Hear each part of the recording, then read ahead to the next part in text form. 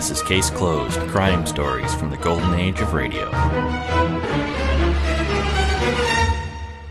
Today on Case Closed, we begin with the adventures of Sam Spade and his story from June 8, 1947, titled The Calcutta Trunk Caper. After that, it's the adventures of Philip Marlowe and The Big Step, his story from February 28, 1950.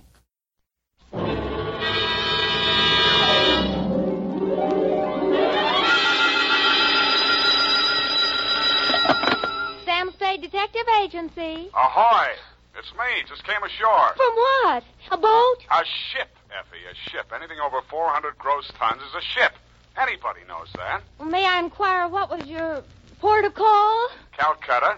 My, that was a quick trip. Well, Effie, I'll tell you, I got so homesick for you I couldn't stand it, so I assembled my gear and jumped ship. Why, Sam, how sweet. Fast there, gal. I'll be right down to dictate my report.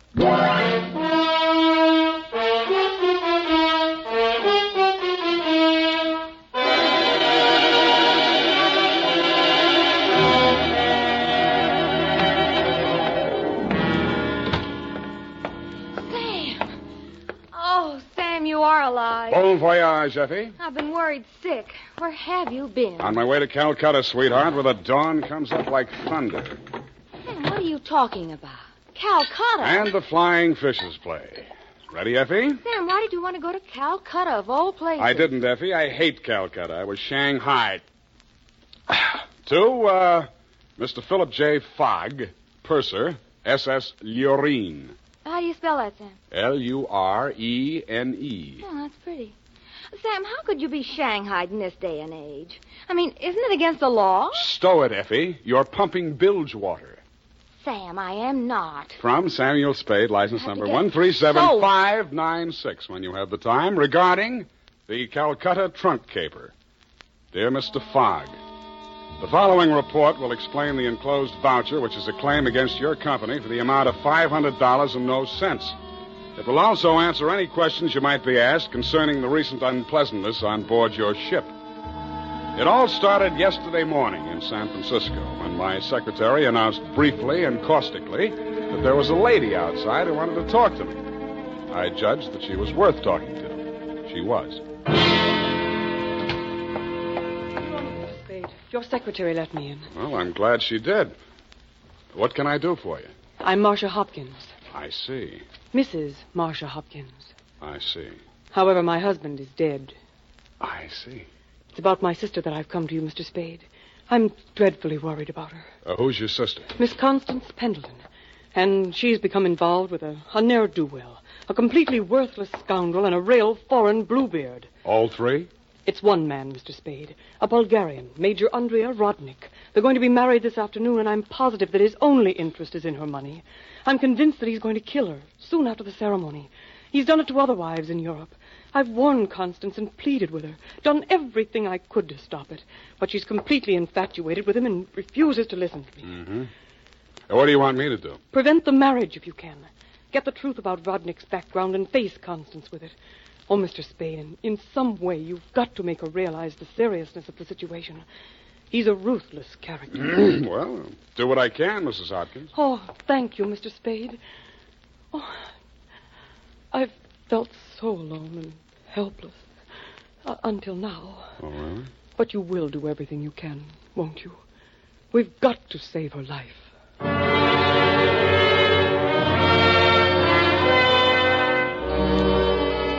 She daubed at her eyes with a stamp-sized handkerchief, patted the red gold hair at her temples nervously, smiled at me bravely, and swayed out.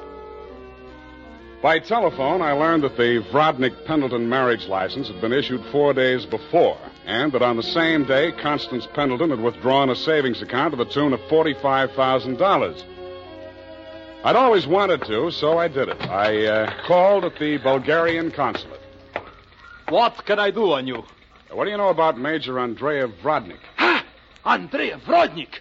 On him we have hate, great sadness, with shame for the ground that walked under him. Oh? Ha! Andrea Vrodnik! Why is he so popular? On the devil he is driven without horns. 6 women he has killed. 6 times he has insulted the police of Europe by refusing to confess. We have proof of the murders, but never can we prove the proof on him. Yeah, sometimes it goes that way. Never do we find the bodies of the 6 women. Only their money in the name of Andrei Vrodnik. My pardon. Well, think nothing of it. You're just upset on you. You're interested on him. Why? You go to Europe? No, Vrodnik comes here. Here on San Francisco. He marries again. So I'm told. Oh, by all the means, you must prevent it. Go to him, brave man. You do the world a service. Make violence on him. Even do you hang for it. Your name will live.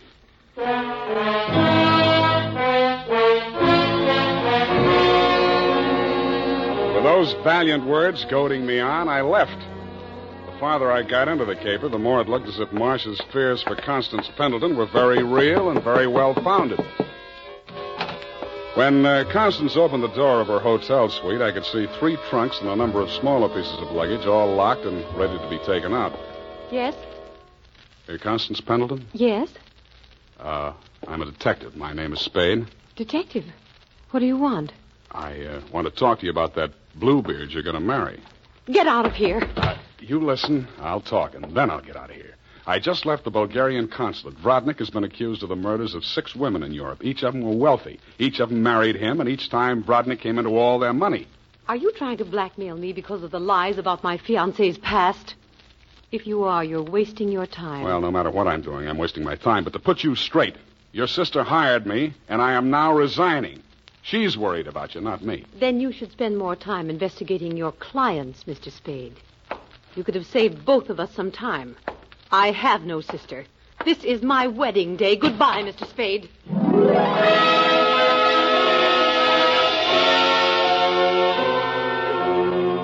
As I left the room, I maintained the stern facial expression I reserve for moments of great shock. But once outside the door, I allowed myself to be carried on the wave of rage and embarrassment for just a minute, and I kicked over 2 potted palms.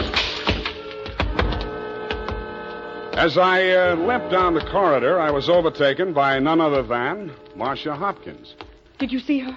Let's talk about you first. Did you stop the marriage? Why did you really want that marriage stopped? But I told you. You told me you were her sister.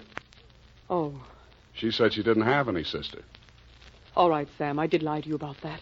But I'll tell you who I really am. I don't want to know who you are. I don't ever want to know. All I want from you is my honestly earned fee and a brief but permanent goodbye. Oh, no, Sam, please listen to me. We've got to save that girl. I have $500. That's all I have. Would it be enough? What's your real name? Marcia Vrodnik. Yes, he's my husband. I've been married to him for 10 years. We've traveled all over Europe, and I never knew where the money was coming from. He left me at times for 2 weeks or a month, and then when he'd come back, there'd be more money. I just realized that that's when he must have been killing those poor women. And I know that's what he's going to do this time. I just can't stand it. You've got to protect her. That should be easy. We'll let him get married and meet him at the door with a bigamy warrant. Then you will see me through this. I might. Oh. In my bag, there's $500. Take it. If we can't stop the marriage, then don't let him out of your sight. Not even for a minute. He's a beast, Sam. A beast.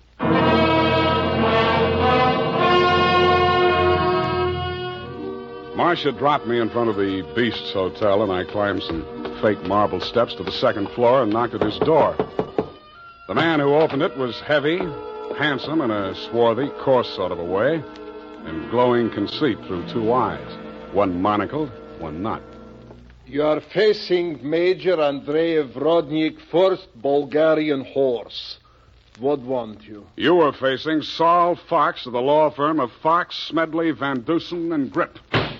You overwhelmed yourself. I came here to warn you. If you go through with the marriage to Constance Pendleton, you're going to find yourself tangled with civil law. Warn Andrei Vrodnik, who has personally led more saber charges than you have teeth in your skull. Yes. Who has personally split, slashed, and impaled on his own blade more men than you have fingers and toes. You warn me? What is this talk? You're going to have a bigamy charge slapped on you 5 minutes after you slip her the ring. The warrant signed by Mrs. Marcia Vrodnik. Bigamy? Ha! I laugh. This is not bigamy. Marcia's your wife, isn't she? The bigamy was committed when I married her. I had another wife then. You call yourself a lawyer, then you know that only the second marriage is bigamy. The ones following that are nothing but interludes. Okay, Major, go ahead and have your interlude. I'm just warning you. Oh, speaks. We are being married on Redwood City from a justice of the peace 1 hour previous. Then we are sailing through the SS Lurine at midnight with our honeymoon. Already a droshky waits for the baggage and luggage. Go now before I'm losing my temper. If you're ever in Calcutta, look me up. Da!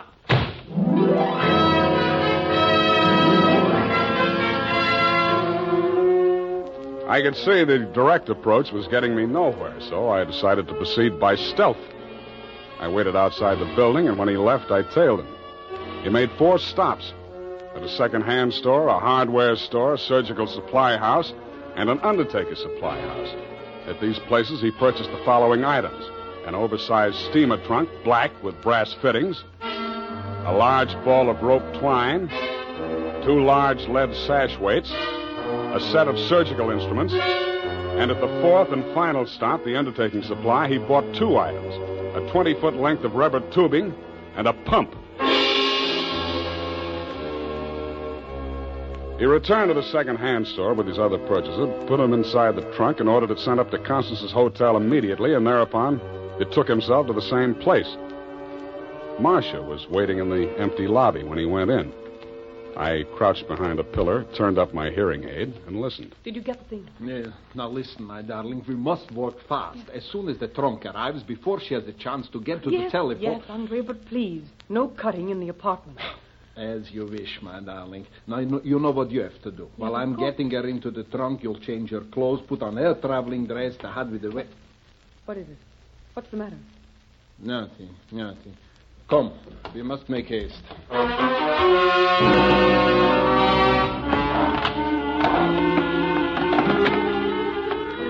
They made haste to the elevators, and I made haste to the row of house telephone booths around the corner and called Constance's room. Hello? Mrs. Rodnick? Speaking. Listen, get out of that room right away. Don't take the elevator. Get down the stairs. Who is this? What are you talking about? I haven't got time to explain, and you haven't got time to listen. All those stories about your husband are true. He's going... Hello?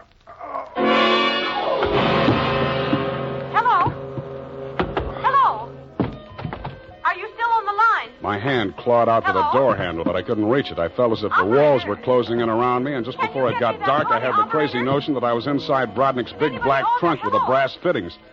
I could still hear Constance's voice way off in the distance, somewhere in the direction of Calcutta. I tried to shout to her, to warn her, and then the lid closed over me.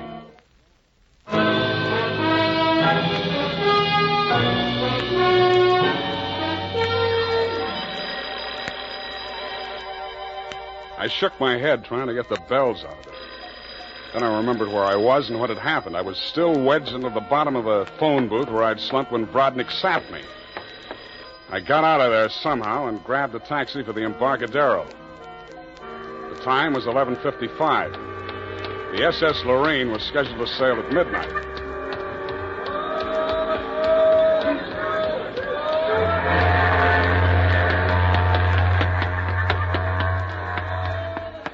I was no sooner across it than they hauled up the gangplank and the ship started moving out of the berth. I didn't know where she was bound for, and I didn't much care. I checked the passenger list and found that Major and Mrs. Andrea Brodnick were in stateroom 12, A deck. 1 minute later, I was hammering on the door of stateroom 12. The woman in Brodnick's stateroom was Constance, and she was not in a trunk. I thought I told you to stop interfering in our affairs. Yeah, your husband told me to, but I didn't like the way he did it. Get out from here, get out! I see you got your trunk in here where it's handy. Doesn't it make the stateroom kind of crowded? Why don't you give up, Mr. Spade? 2 times already, you are twice a fool. Marcia has no money to pay you, neither have I, even if she had the case. And believe me, she has not. Oh, why do you even bother talking to him, Andre? Mr. Spade, will you go now, or will I have to call the steward and make a complaint against you? I went. I still thought Marcia Hopkins was somewhere on that ship. I still didn't like the look of that trunk. I found the purser's office and went in. You looked at me as if you thought I was a stowaway, Mr. Fogg, and you were right. I'll have to make arrangements for you to ride back with a pilot, Mr. Spade. You realize, of course, that you're subject to a fine. Look, I don't want to do anything illegal. You know, it was just an impulsive thing. Couldn't I book a passage? Oh, there's the matter of your passport. We could arrange your visa and so on in San Pedro. We'll put in there in the morning. Well, that's good enough. How much is the fare? Oh, let me see. That's $483.87, exclusive of tax. Oh, hey, now, wait, I wasn't thinking of taking quite such an extensive voyage, you know. I just wanted to get a little sea air and... how much to Pedro? Well, I'm afraid you don't understand, Mr. Spade. This is not a coastwise steamer. Our first official port of call is Calcutta. Yeah, I know, but... Calcutta? That's in India. Well, don't you have something a little less expensive, like steerage or... There is only one stateroom available, number 14A deck. Take it or leave it. Okay, Calcutta.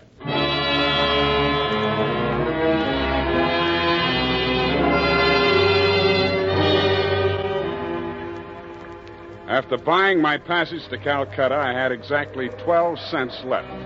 This I gave to the steward who showed me to my stateroom. He thanked me, kicked me in the shins, and left. Out on deck, a tall, red-nosed old gentleman in knickerbockers and a yachting cap was taking a turn around the deck. With him was a face I'd seen in the morning lineup down at the Hall of Justice a dozen times. He was a hotel thief by profession, name of Norman Gorman. He knew me, too, but he didn't give me a tumble. I fell into step with him. Ah, sea air. Nothing like it, am I right? Yeah, I guess it's okay, but there's so much of it. Brisk, bracing, salt spray. Nothing like it. Oh, yes, of course. Hey, Norman, my lad. I hate it. I hate boats. Suppose there was a fire on board. Fire? Oh, ridiculous. This your first voyage to the Orient? Yeah. The inscrutable East. You've made this trip before? Oh, yes, indeed. I've worked this line. Yes, indeed. I make this voyage very often. Business interest out in India. Tea, you know. Runs in my family. Sturgis's Golden Orient in the little yellow package. Ever tried it? No, I never indulged. Huh? Don't drink tea. That's ridiculous. Commodore, I need a drink. I ain't happy. Suppose there was a fire on board here. Ah. Well, let's all have a drink. Yeah, suppose there was Shall a we? fire. Come on, I'll shot you to a drink, sir. Not me, Commodore. I just remember this is Fire Prevention Week.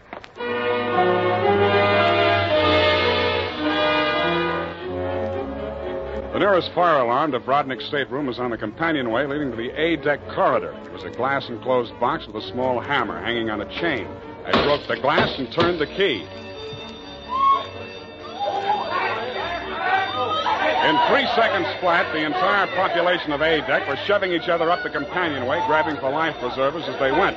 The steward hammered on the door of stateroom 12, opened it, shouted inside, and Brodnick and Constance reluctantly came out. I ducked inside, grabbed the handle of the trunk, and started dragging it. When I got it into my stateroom, I broke the lock and lifted the lid. It was Marcia, all right. There was just time to see that before the stateroom door flew open and the ship's officer stuck his head in. I didn't move at you. Didn't you hear the alarm? Why, no, I didn't. What's wrong? Never mind that. Here, take this life preserver. Get going now. Okay, Come okay. on. Don't touch me. It makes me nervous.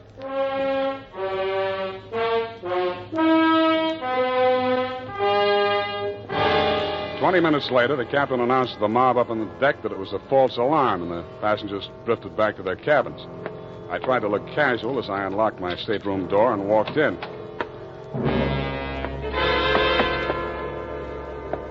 Then I stopped trying. The trunk was still there, but the lid was standing open, and it was empty.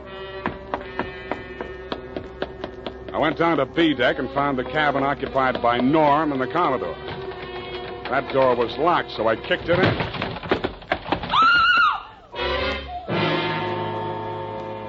You could still see the marks on her wrists and ankles where the cord had been. It was the girl I had seen in the trunk. It was Marcia Hopkins, and she was very much alive. Oh, I'm sorry. I thought it was... Oh, what am I going to do? What am I going to do? You've got to help me, Sam. Why should I help you? He's crazy. They're both crazy. It all depends on who's in the trunk, doesn't it, Marcia? When it was Constance, you didn't think he was so crazy. Oh, don't you understand? I had to pretend that I'd help him. He was going to kill her right there in the hotel room. I told him it was too dangerous. If anybody looked in the trunk, it would be safer if she was in there alive. So he finally agreed and said he'd wait until we got out to sea to kill her. And then he was Yeah, I going know to... about that. Oh, the idea was so awful. I couldn't stand it. I started to scream, and then he stuffed the gag in my mouth and tied me up. He must have used chloroform or something, because the next thing I knew, I was in the trunk. And that little dark man was leaning over me. He and that old man with the knickers. They brought me here. So they pulled a switch on you. You were the fall gal all along. Oh, you've got to believe me. It was the only way I could save her life. You're the only one I can turn to, Sam. That little thief and the old man, they'd deliver me dead if there was an extra $25 in it. Oh, say you'll help me, Sam. Please say it. When you ask me like that, what else can I say? Oh, you do believe me, darling. You do believe me. Come on, let's get out of here. I'm sorry, Mr. Spade. Please step back inside.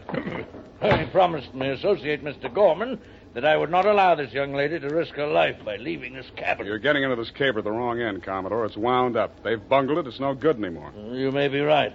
But you understand my position, sir. I can't take any chances. You've talked to Mr. Gorman? Norm?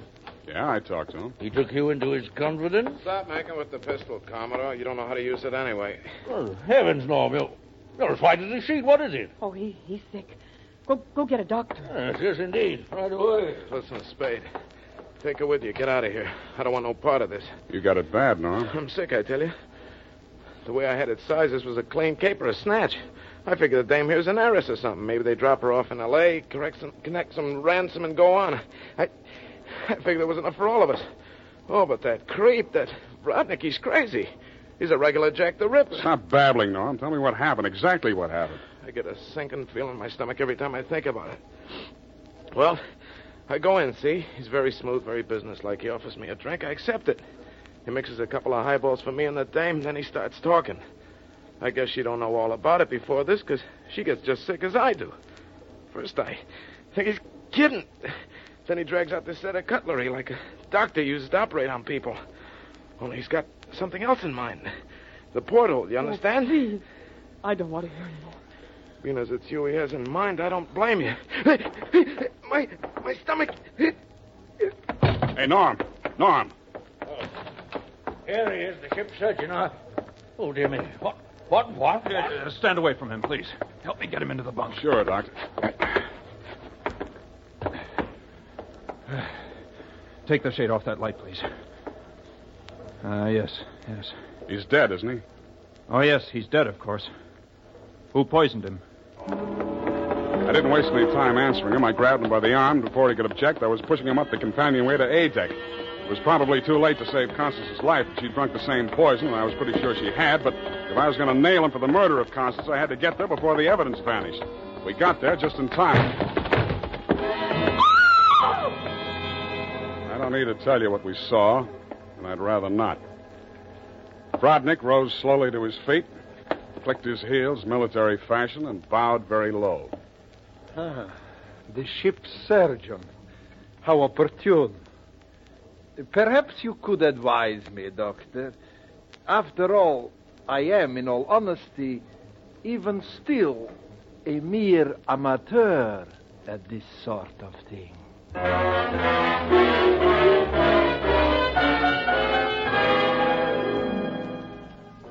After Rodnick had been taken into custody, we took another turn around the deck. It was daylight, and the ship was lying to off San Pedro. This time, the fresh air really felt good, and so did Marcia. It's all over, Sam. Yes, sweetheart, it's all over. But not between us. Say it, Sam. Say it's not all over between us. How can it be? I knew it. I knew you felt the same way. All my life before, it's been like a terrible nightmare. It never really happened. But it did happen, sweetheart. Oh, but you can forget it, darling, can't you? Please forget it. I'd like to, Marcia. I really would. Hold me close, Sam. Never let me go. You're beautiful. Is that all, Sam? Nothing else? Yeah, lots else. That's why I think we better say goodbye right now. Because when I feel like this, I get foolish. And if I get foolish with you, I'm likely to wake up in a trunk someplace.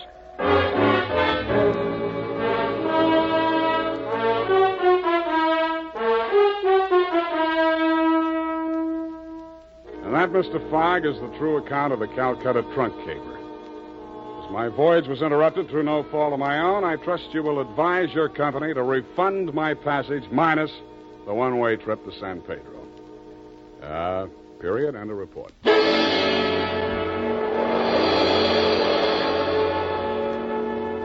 Sam Spade is played by Howard Duck. Get this and get it straight. Crime is a sucker's road, and those who travel it wind up in the gut of the prison of the grave. This time, a friend with millions, a myopic chemist, and a long-haired piano player, but thrown into panic because a brilliant young lady with a gun was taking a big step in the wrong direction. It happened like this. From the pen of Raymond Chandler, outstanding author of crime fiction, comes his most famous character in The Adventures of Philip Marlowe.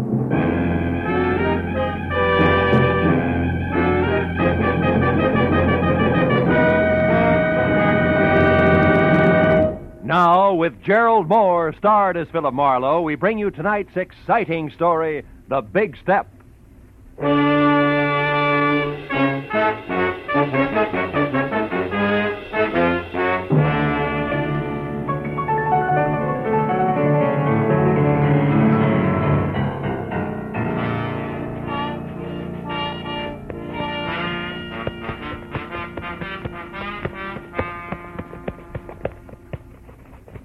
Yes, sir, Mr. Marlowe. I always figure shoes are just like faces. How's that, champ? Well, they make it old and they make it wrinkled, but they're still okay as long as they got a shine on them.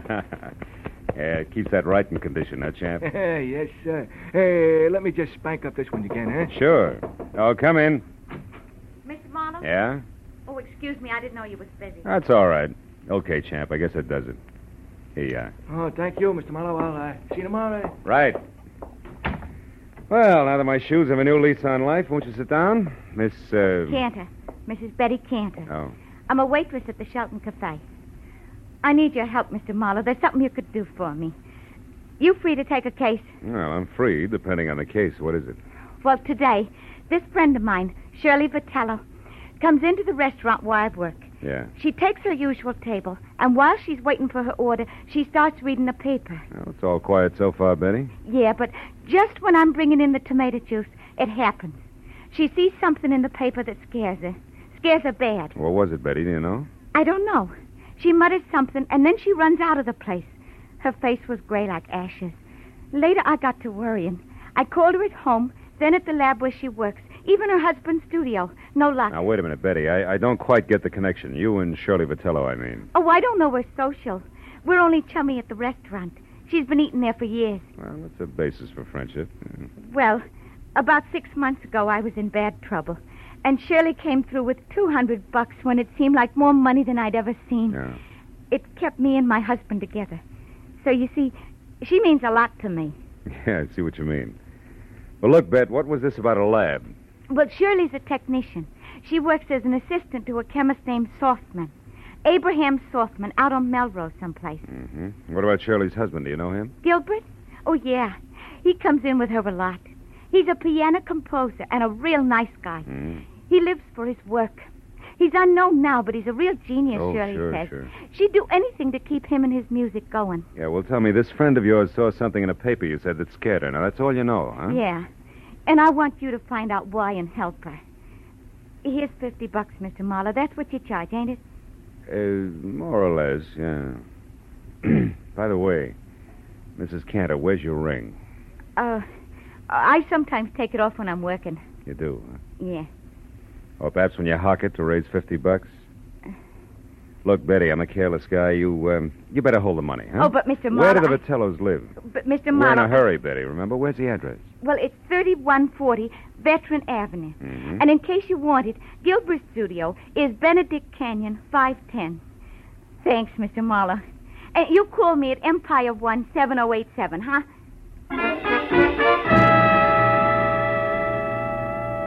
When Betty Cantor was gone, I got in my car and drove out to Veteran Avenue. You know, she was a pathetic little creature. And with a little effort, she could have that touch and glow look. Oh, well. 3140 was one of those small but neat houses that grow like mushrooms overnight on a post-war California landscape. and it was locked, dark, and quiet. I went around to the back and started on the windows. The third one opened when I tried it. I climbed in, turned on some lights, and made the grand tour, then entered in the den. The only indication that anyone had been there all day was a current issue of the L.A. Star crumpled in the wastebasket. I pulled it out and started through it. On page 5, I found the hole where a 2-column story had been clipped out. And then somebody was at the front door. I started toward it, but changed my mind at the sound of the key in the lock.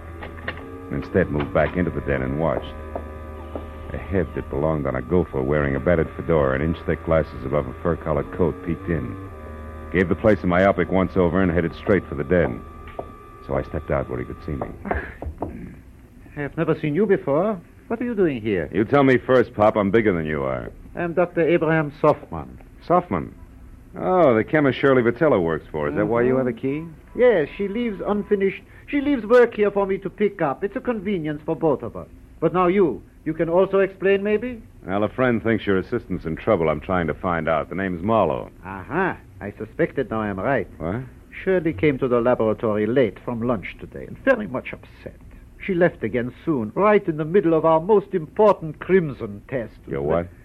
Our crimson test. Oh, yeah. Without one word to me, she left. Never does this happen before. In all the 5 years, she has been my loyal right hand. Well, tell me, what's the nature of your research, Dr. Softman? We are developing new commercial dyes. Oh, such a beautiful crimson we have now. Really? Shirley knows as much as I do about all of it. Mr. Marlowe. Was it you who opened the desk drawer there? No. I didn't notice it till now. 2 boxes of .32 caliber ammunition. 9 shells gone from the top one. She kept a gun there. I've seen it before. That's gone, too. What kind of trouble needs a gun, Mr. Marlowe? Oh, I could think of a few. And they all say we better locate Shirley and soon. Now, look, Doc, I want to ask you... Just one moment, what? Please. Maybe you will know if this means anything. I found this under her work table after she left this afternoon. Is it maybe something? I don't know. Let me see. Empty reservation envelope from Federal Airlines, L.A. to New York, departure 11:35 tonight. Made out to Ruth Britton. Ruth Britton? Who's that? Well, I don't know her, but she must be something to Shirley. Perhaps this Ruth Britton is the trouble. Well, the airline number's here. Where's the phone? It's out there in the other room, there on the table. Yeah, I got it. Hudson 28610.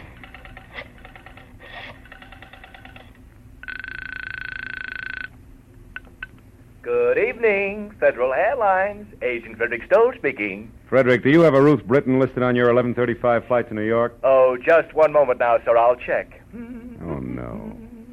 Yes, we do.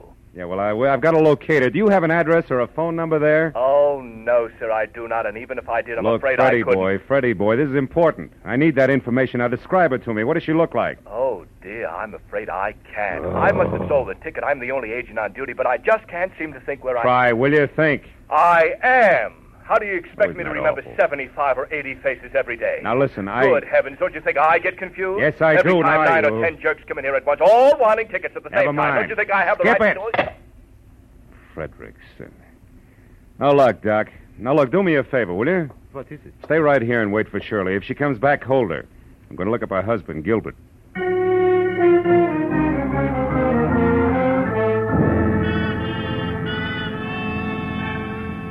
The first stop was a newsstand.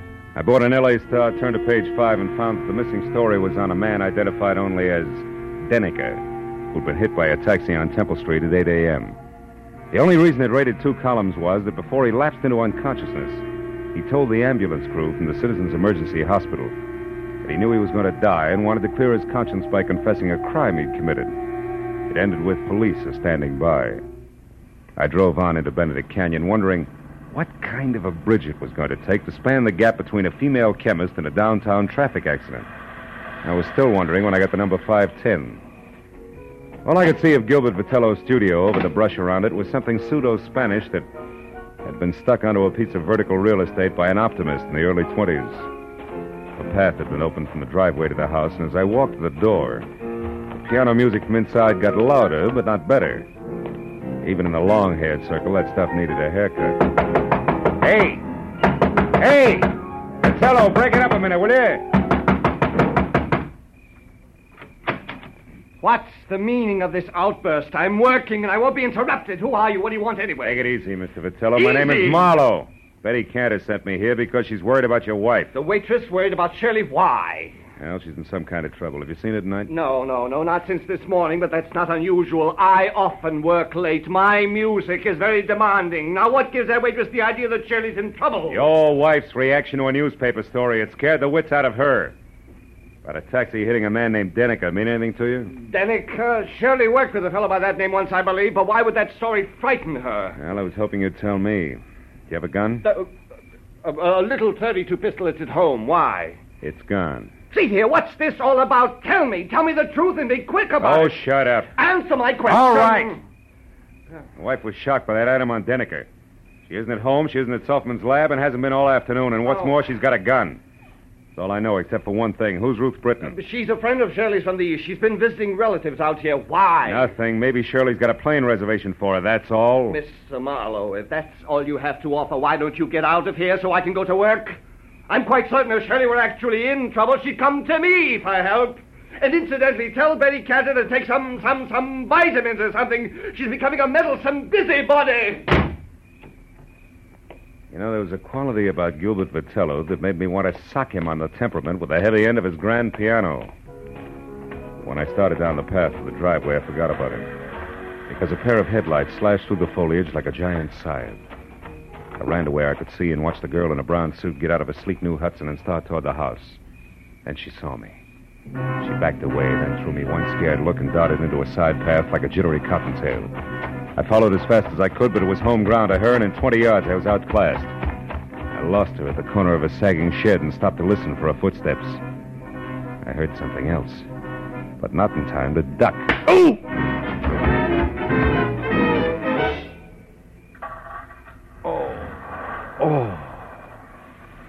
Oh. You there, you. Marlowe, is that you, Marlowe? Marlowe, what happened, Marlowe? I heard a car come in with a crowd. Shut up. It was Shirley. She slugged me. I don't believe it. You're lying. Okay, I'm lying. For what it's worth to you, Die Hard, your wife isn't kidding. She told me personally with a blunt instrument. Play that knee flat, Jack.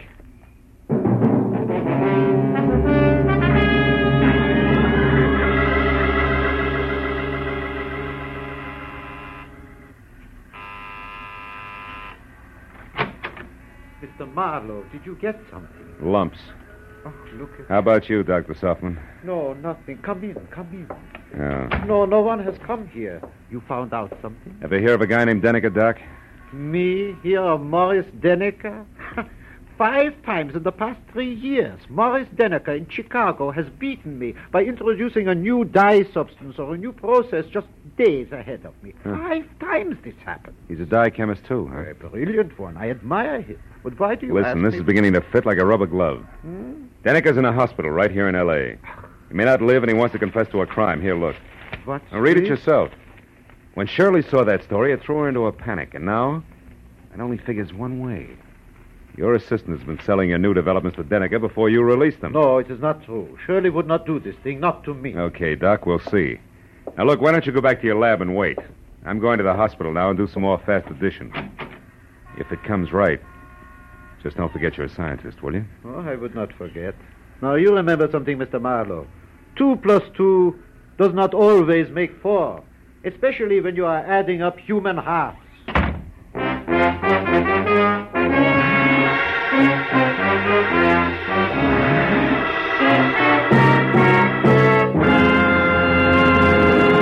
In just a moment, the second act of Philip Marlowe. But first, Wednesday's Wonderful on CBS, with Dr. Christian, Groucho Marx, Bing Crosby, and Burns and Allen all coming your way over most of these same CBS stations.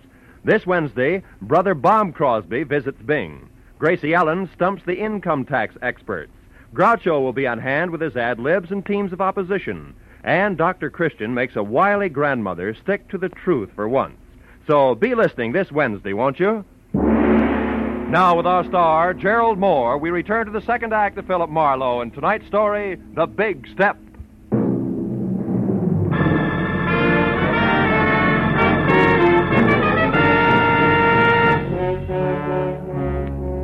It was 20 stop-and-go minutes through the snarled early evening traffic over to the Citizens Emergency Hospital. All the way, I kept hoping that Denica's confession wasn't going to have anything to do with Shirley Vitello. But when I was there, standing next to Detective Lieutenant Matthews and filling him in to date, I racked that hope up under wishful thinking. Morris Denica had already come, too. Yeah, Marlowe, about a half hour ago. He didn't say too much. How much? Only something about this woman you mentioned, this Shirley Vitello, and Yeah? the formula for some kind of a bleaching agent. Then he went out again. Hey, look, this Vitello girl who currently adds up to something very... What does she look like? Oh, blonde, about 5'4", maybe 30. Wearing a dark brown suit, no hat? That's right. She been around? Yeah, I spotted her here in the hall about 45 minutes ago. Claimed she was a reporter, but she didn't make any small talk with the other news hands. I got a little suspicious. Just then Denica came too, so I went in there. When I came back out, she was gone. Hey, Marlowe, you know where we can pick her up? No, I don't, Lieutenant. Doesn't look so good for her. She could be pretty desperate right now. Like a quick trip to the country. Or like worse, she's got a gun, Matthews. And now with Denica starting to talk, very little hope left. I better be going. Where? Just going, Matthews. Hey, wait I'll a keep minute. in touch. Wait a minute. Look, we have a big organization, Mr. Marlowe. We're equipped to handle all kinds. We could do almost as good a job as you. Just keep that in mind, will you? Yeah, and I'm glad you said almost. So long.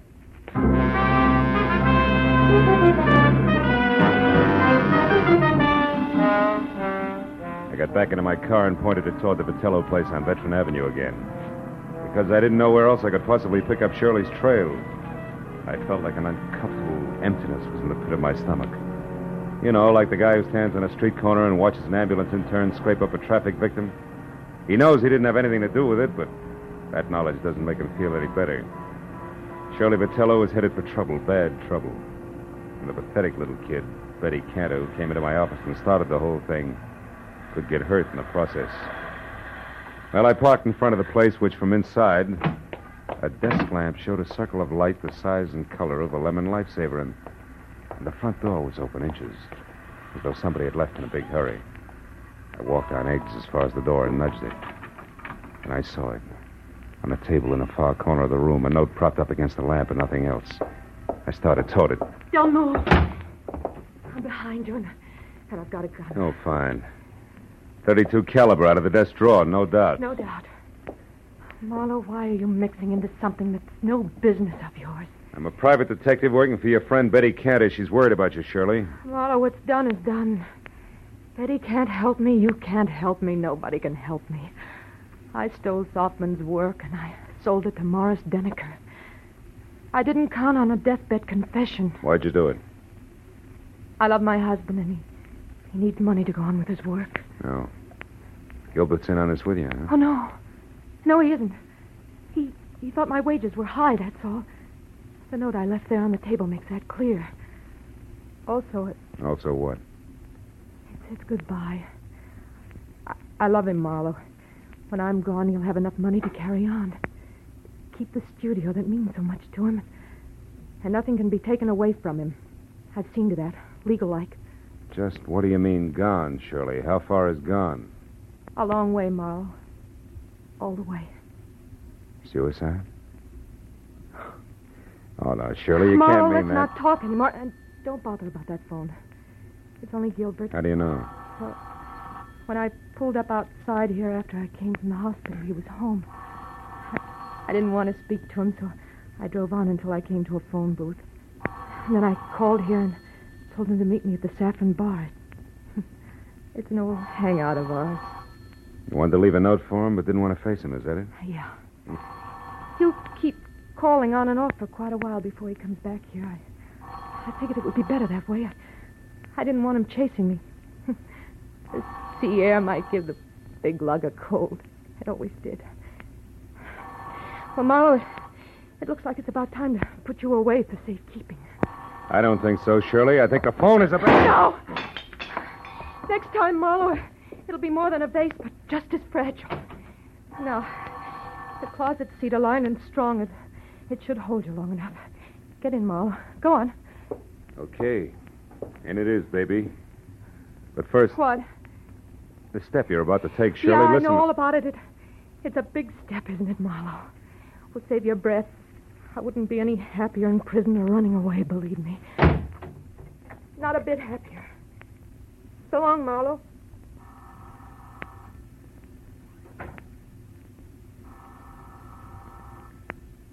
Nobody's home.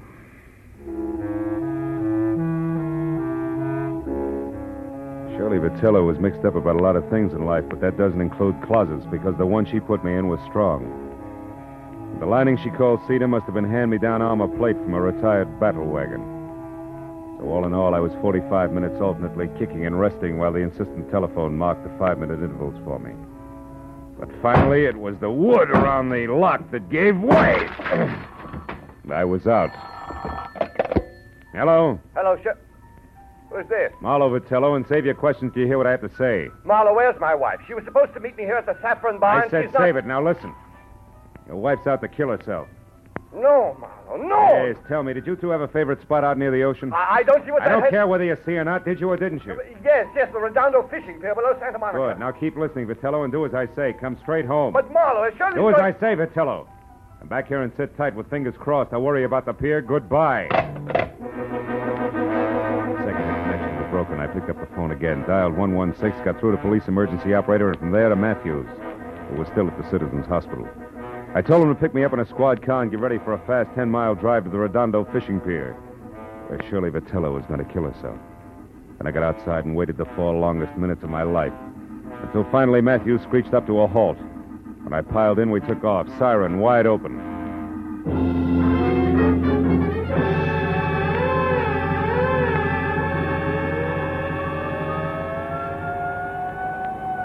It'll be less than a minute now, Marlo. Pier's only a couple of blocks away. Good. Better have Mooney kill that siren, Lieutenant. Jack, we want to come in quiet, Mooney. Okay, Lieutenant. Well, there she is. That power's out on the pier. Yeah, Mooney, pull up here, will you? We don't want to scare her into something. Matthews. What? That crowd there, halfway out on the pier. There's a cop with her. Yes, so there is. You better drive right up, Mooney. Looks like we're too late, Phil.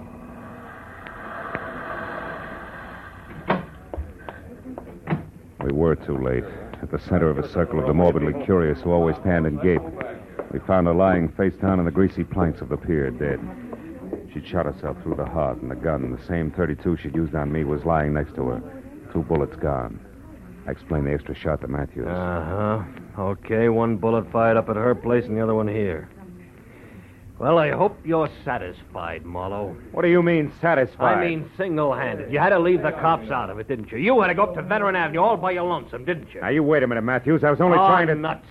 Hey, Mooney, where's the nearest phone? Over there, Lieutenant, across the street, the Triple Eagle Cafe. The patrolman here's already called an ambulance. All right, tell him she can be moved. Come on, Marlo. I want to turn in a first report on this. Mooney, pick us up at the cafe. Right, Lieutenant. Okay, Bob. Okay, let's take a look. So Shirley Vitello was stealing formulas for those dyes from her boss and selling them to this Morris Denneker. Yeah. All was rosy until Denneker walked out in front of a taxi early this morning. That put him close to death and in a mood to talk. Also put Shirley Vitello on the spot. Hey, is that the place you want to phone from? Yeah. Look, one thing more, Marlo. The girl's motive all the way through. She loved her husband. He loved his work. Yeah? Her, too? Yeah, after his work. So since he didn't make any dough, she stole to keep him going and close to her. There's the phone, Phil. Come on, will you? I may need you to fill in the blanks for me. Marlo, I said I heard you. The phone can wait, Lieutenant. Come on over here. What? I want to talk to that piano player. Piano player? What about? The tricky way he has of playing Blue Skies. What? Yeah. Hey, Bud, that's all right. You got a mean left hand there. Yeah, I open in Carnegie Hall next week. Don't miss me. I'll try not to. It's just terrific what you do with that tune, you know? My own particular arrangement. Nobody else's, huh? Oh, nobody. I've been working on this arrangement for a week. That's all I wanted to know.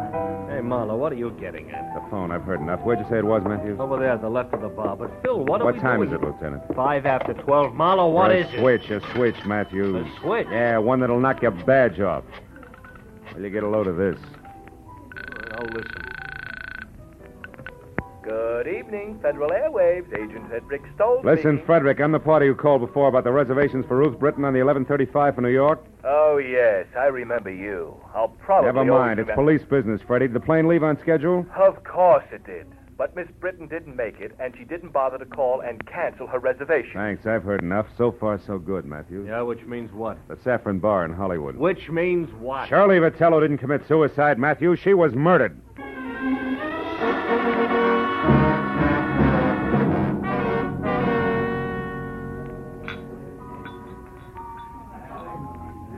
Okay, Phil.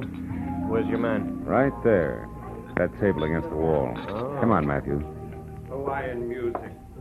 Sentimental rock. Degradation. Abomination. Oh, I don't think it's as bad as all that, Gilbert, old boy. Marlowe, you a cop, the most insensitive of all people. What would you know about music? Just for the record, he's not a cop. My question still stands. What do you know about music? As a matter of fact, not much.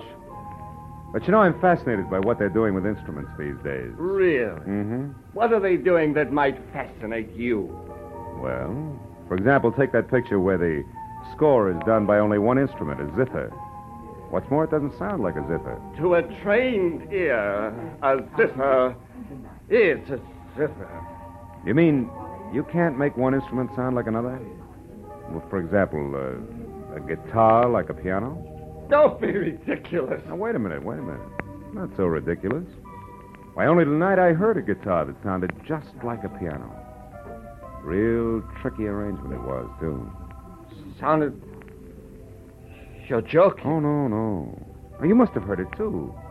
It was while we were talking on the telephone. The telephone? I talked to you? Sure you did. You remember?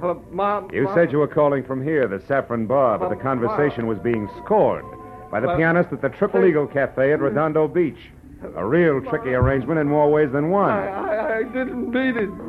I didn't really want to. All right, what's the rest of it, Phil? He didn't want to quit his work and spend the rest of his life hiding in some forgotten corner of the globe. Which was her plan? Yeah.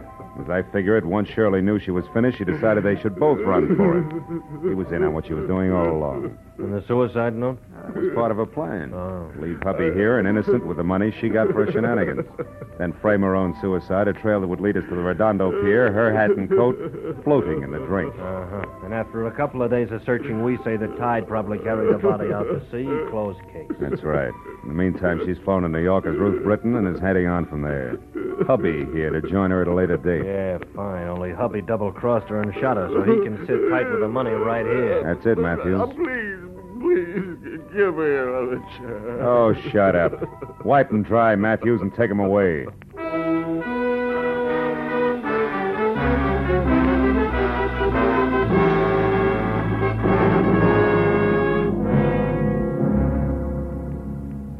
I didn't go along with Matthews.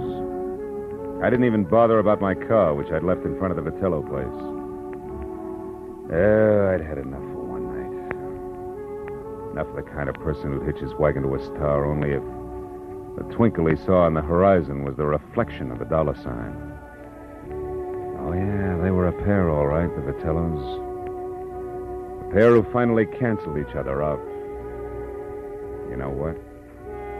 I'm glad of it.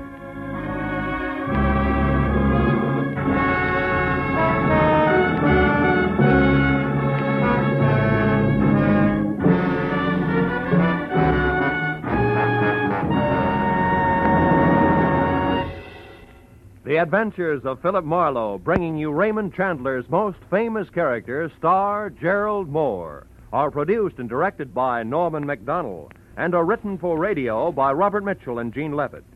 Featured in the cast were Gene Bates, Paul Dubov, Vivi Janis, Edgar Barrier, and Peter Lead.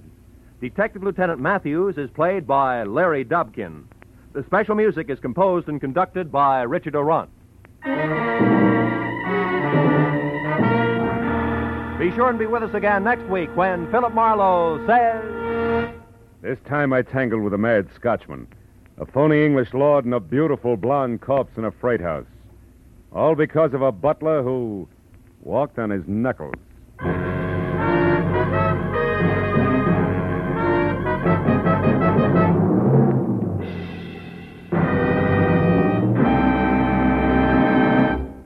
How about tying a mental string around your finger today to remind yourself to file your 1949 income tax return as soon as possible?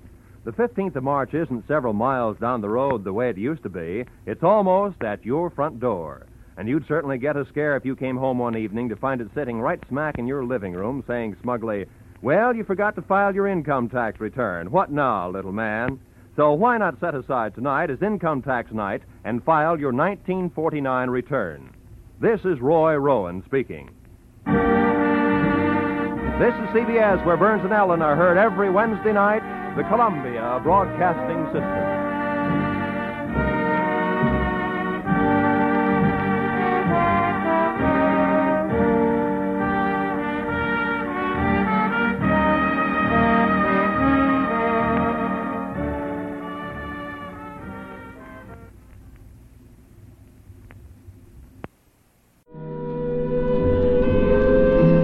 That's it for Case Closed for this time. If you want to find more from Spade, Marlowe, past episodes of Case Closed, all the other Relic Radio podcasts, and thousands of other old-time radio shows, visit relicradio.com. You'll find it all there. And while you're there, if you'd like to help support it all, click on that donate button or visit donate.relicradio.com. Your support is how all of this happens. My thanks, as always, to those who have helped out. Thank you very much for joining me today. I'll be back next Wednesday with another hour of Case Closed.